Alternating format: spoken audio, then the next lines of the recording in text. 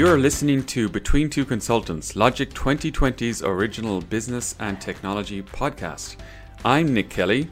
And I'm Ethan Silvers. We're two consultants who talk to super smart people about the latest trends in technology and business. And today we're talking about the industry that won't innovate. And to do that, we're very lucky to have Bart with us. So Bart, could you give us a real quick 2-hour introduction about yourself, please? Sure, Nick, thanks. So I'm Bart, working for the pharmaceutical industry, working for Roche in Switzerland, and have a background in operational excellence, Lean Six Sigma. Awesome. Quick enough? That's great. Thanks for jumping on the show. Hold on. We have 1 hour, 59 minutes, and 40 seconds left for your introduction. Great.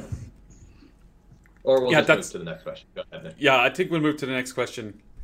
Again, Ethan, setting the bar as low as possible. Thank you for doing that. So, Bart, I'm sure we're all wondering, and especially Ethan, because he's usually not clued into the topic of the show. What is the industry that won't innovate? Yeah, who's Ethan, by the way? Oh, that's me. Okay. Yeah, who are any of us, Bart, ultimately? Great question.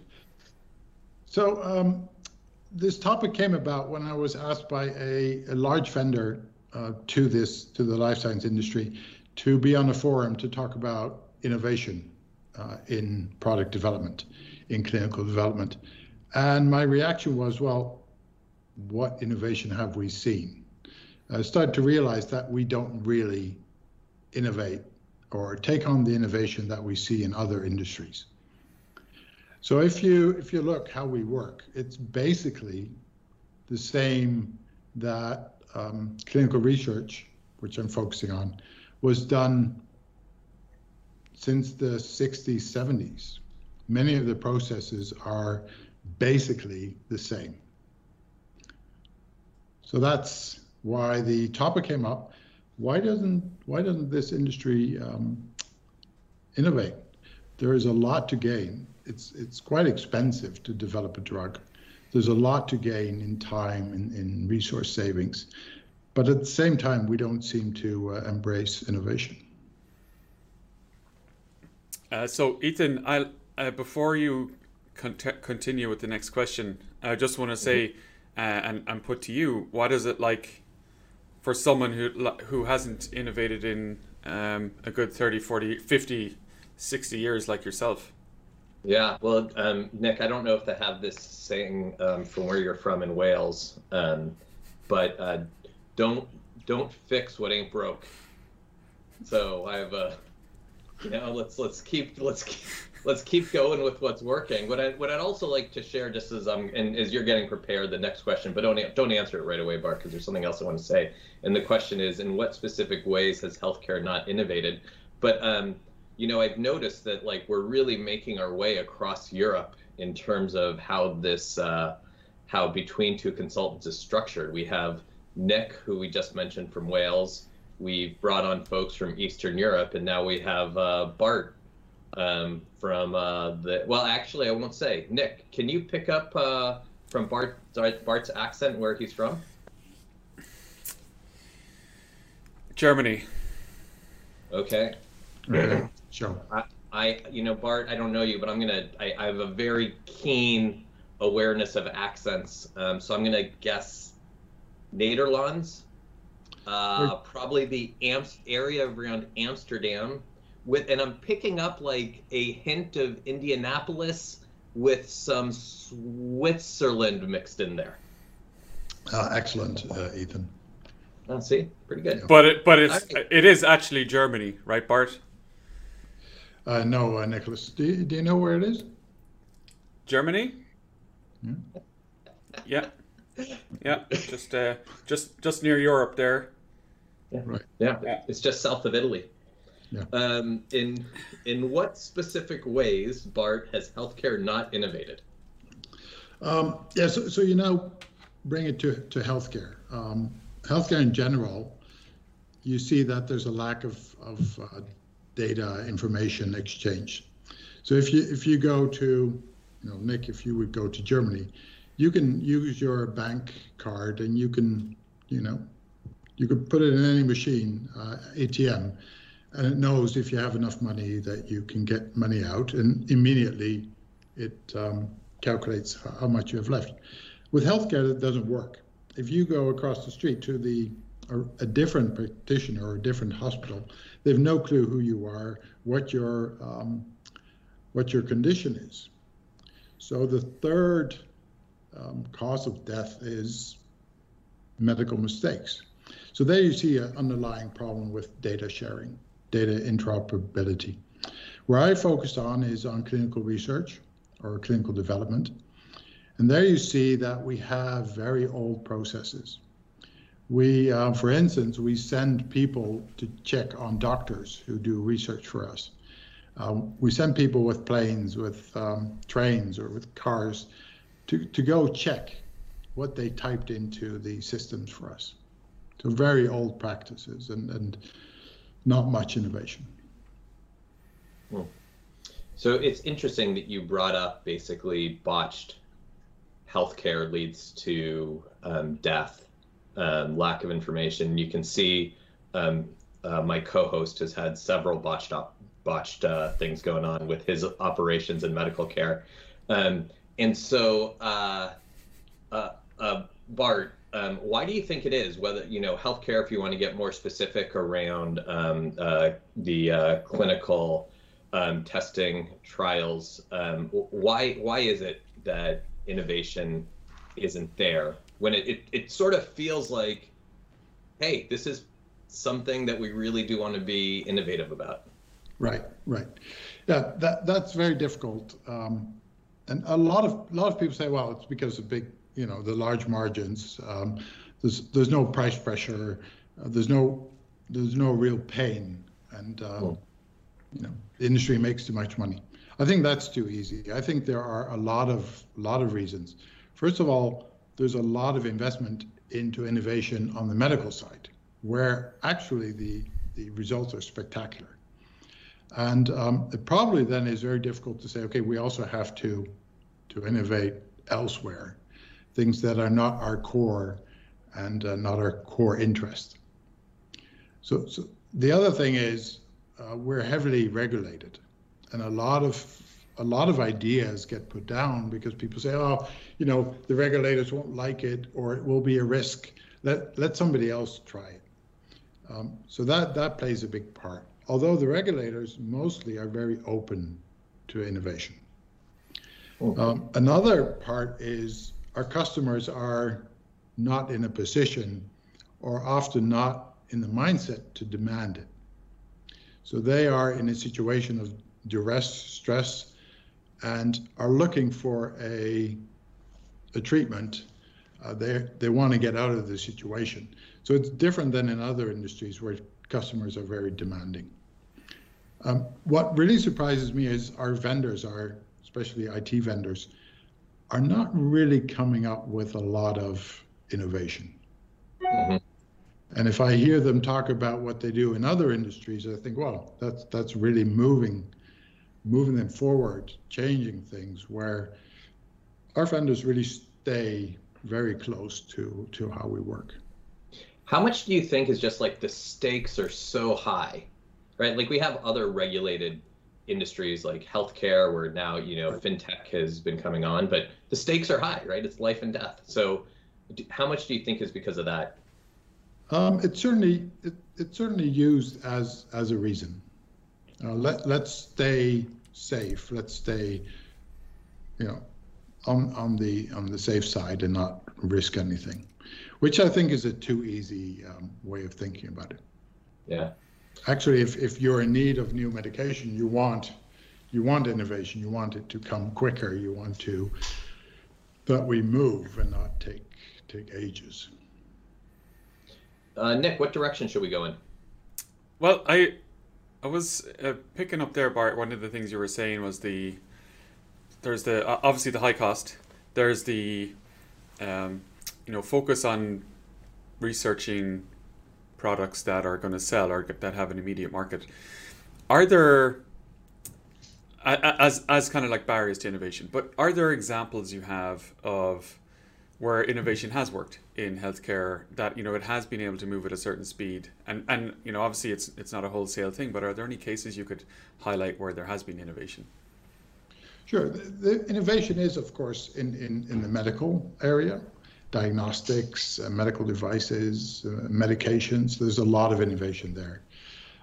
Where it's really missing, I think, is in the digital space, new ways of working. We go digital, but we don't really take that as a chance to change.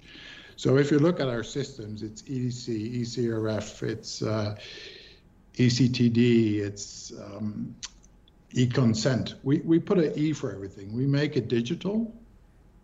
And if you take a bad process and you make it digital, you get a faster bad process. And sometimes I think the gain is negative, that in the end, because you speed it up, you cause all sorts of new problems. And in the end, it probably will take longer or cost more resources. It's interesting about putting the E, because we're thinking of making Nick and myself purely digital, and we'll be E Nick and E Ethan. Yeah, it's not always bad. I think that could work. Yeah, but two E's at the start of your name. It's like Ethan. Yeah, you can just like make it a long E, right? Ethan. Yeah. Yeah. I should maybe want to think about that one. Could be good. Maybe we should yeah, that's good. Or we could go the Apple route and put an I in front of our names. I Nick, I Ethan. Something to think about. Sounds good. Yeah. Looking forward to those comments on this highly controversial topic. It's one of the things that I'm finding very interesting, right? Bart, you brought up about, obviously this whole thing is about innovation and the industry that won't innovate. There's two things that have come up. So when I think about innovation, there is things like precision healthcare, which I feel like is a fairly hot topic, and it feels like it has legs to it. And then there's also, we've just had what feels to me like this incredible wave of innovation with getting COVID-19 vaccines out there really quickly. So how do you square that with your hypothesis of around innovation? Right. So you live in San Francisco, right? So I do. If during the crisis you would have driven to work, you probably would have been much faster than you normally are. Yeah. There was no traffic jam. Probably the lights were off, the traffic lights were off. So if now you would go back to the office, everybody goes back, and they say, well, Ethan took half the time to get to work. Let's all do that. It won't work. Yeah. It's sort of the same situation here. A lot of research was stopped. All the focus was moved to the vaccines. And then it's not that surprising it goes faster. If people say, well, actually, there were better ways and we did it better, I think our patients and our stakeholders shareholders should be very annoyed, because that means we did something we could have done a long time. So why didn't we do it? At the same time, I see that there is a certain selectiveness in our interest for what went faster. The Russians were first with the vaccine, and nobody seems interested why they were so incredibly fast. We first laughed at them like, oh, Sputnik can't be anything. Now it seems that it's on par with the Western vaccines, but nobody seems really interested how they did it. So I think it's a somewhat convoluted discussion about the fastness we have seen now. I didn't think the conversation would go this way, but do we have any insight into how Russia was able to so quickly develop a vaccine? Well, I haven't been able to find any analyses yet. What I've seen is a lot of disdain. Like, first we laughed about it. Now that they've proven to be to have a good vaccine, it's quite quiet. I see that happening a lot. Everything that doesn't come from Europe or from the US is sort of discarded. Yeah. Nick, over to you for the next question or two. Well, I was wondering, Bart, you were talking about like where the innovation needs to happen in the digital realm, across like sharing data, across different hospitals, different companies maybe. Do you see any innovation in that space on the horizon at all? Oh, absolutely. I think a lot of innovation is currently happening in the crypto blockchain space. So decentralized networks, decentralized data, I think is going to really disrupt for the better, and we'll see a lot of change coming through that area. That's really interesting, Bart. And also, this isn't financial advice, but the good wife and I have been buying up some of the cryptocurrencies. It's a real hot area. But then also, I wonder if healthcare goes that way, will it end up getting regulated again? We take the financial system, and say, okay, well, it's centralized right now. I'm sure, like any system that is centralized, isn't going to be too keen to give up the control of that system, and so the decentralization is clearly a threat. So regulation could centralize the decentralization, or at least mute the gains, or tax the gains, or whatever it is. Do you see a similar risk for healthcare? Yes. So if you look at the crypto space, there's some of the coins or some of the networks or that are well regulated. Some are less regulated, and that's going to be where we're going to choose who's going to work together, collaborate with what innovation. If you see in the supply chain space that big companies are already working with some of these networks or companies, and others aren't. So I think that will regulate itself. That's the nice thing about it, that people will put their data where they get real assurance that it's used in a good way, and they can decide what happens with their data. Awesome. Cool. Awesome. That's really interesting. I think it's going to be a topic we should be diving into in another session as well, Bart, if you're game. It's such a rich and interesting area, talking about innovation in that space. Ethan, I'll pass it over to yourself. Thank you. So I think we're getting ready to end this very special segment. But before we do, Bart, is there anything about this topic that we haven't covered that would be valuable to bring up? I think there's lots to explore in this topic. I think there were some good areas. Mm-hmm. All right. Well, depending on the comments we get, which I have no doubt will be all positive, maybe some improvement suggestions for my co-host, but outside of that, looking forward to the comments that we get, and thinking about what the next topic that we'll bring Bart on, whether it's cryptocurrency or more of a deep dive into this topic. Bart, thank you so much for being on the show with us. It was great being between two consultants. You've been listening to Logic 2020's Between Two Consultants. If you liked what you heard today, be sure to subscribe so you can get each episode delivered directly to your favorite podcast app. To learn more, visit our website at logic2020.com. You can also find us, Nicholas Kelly and Ethan Silvers, on LinkedIn. So give us a follow. See you next time.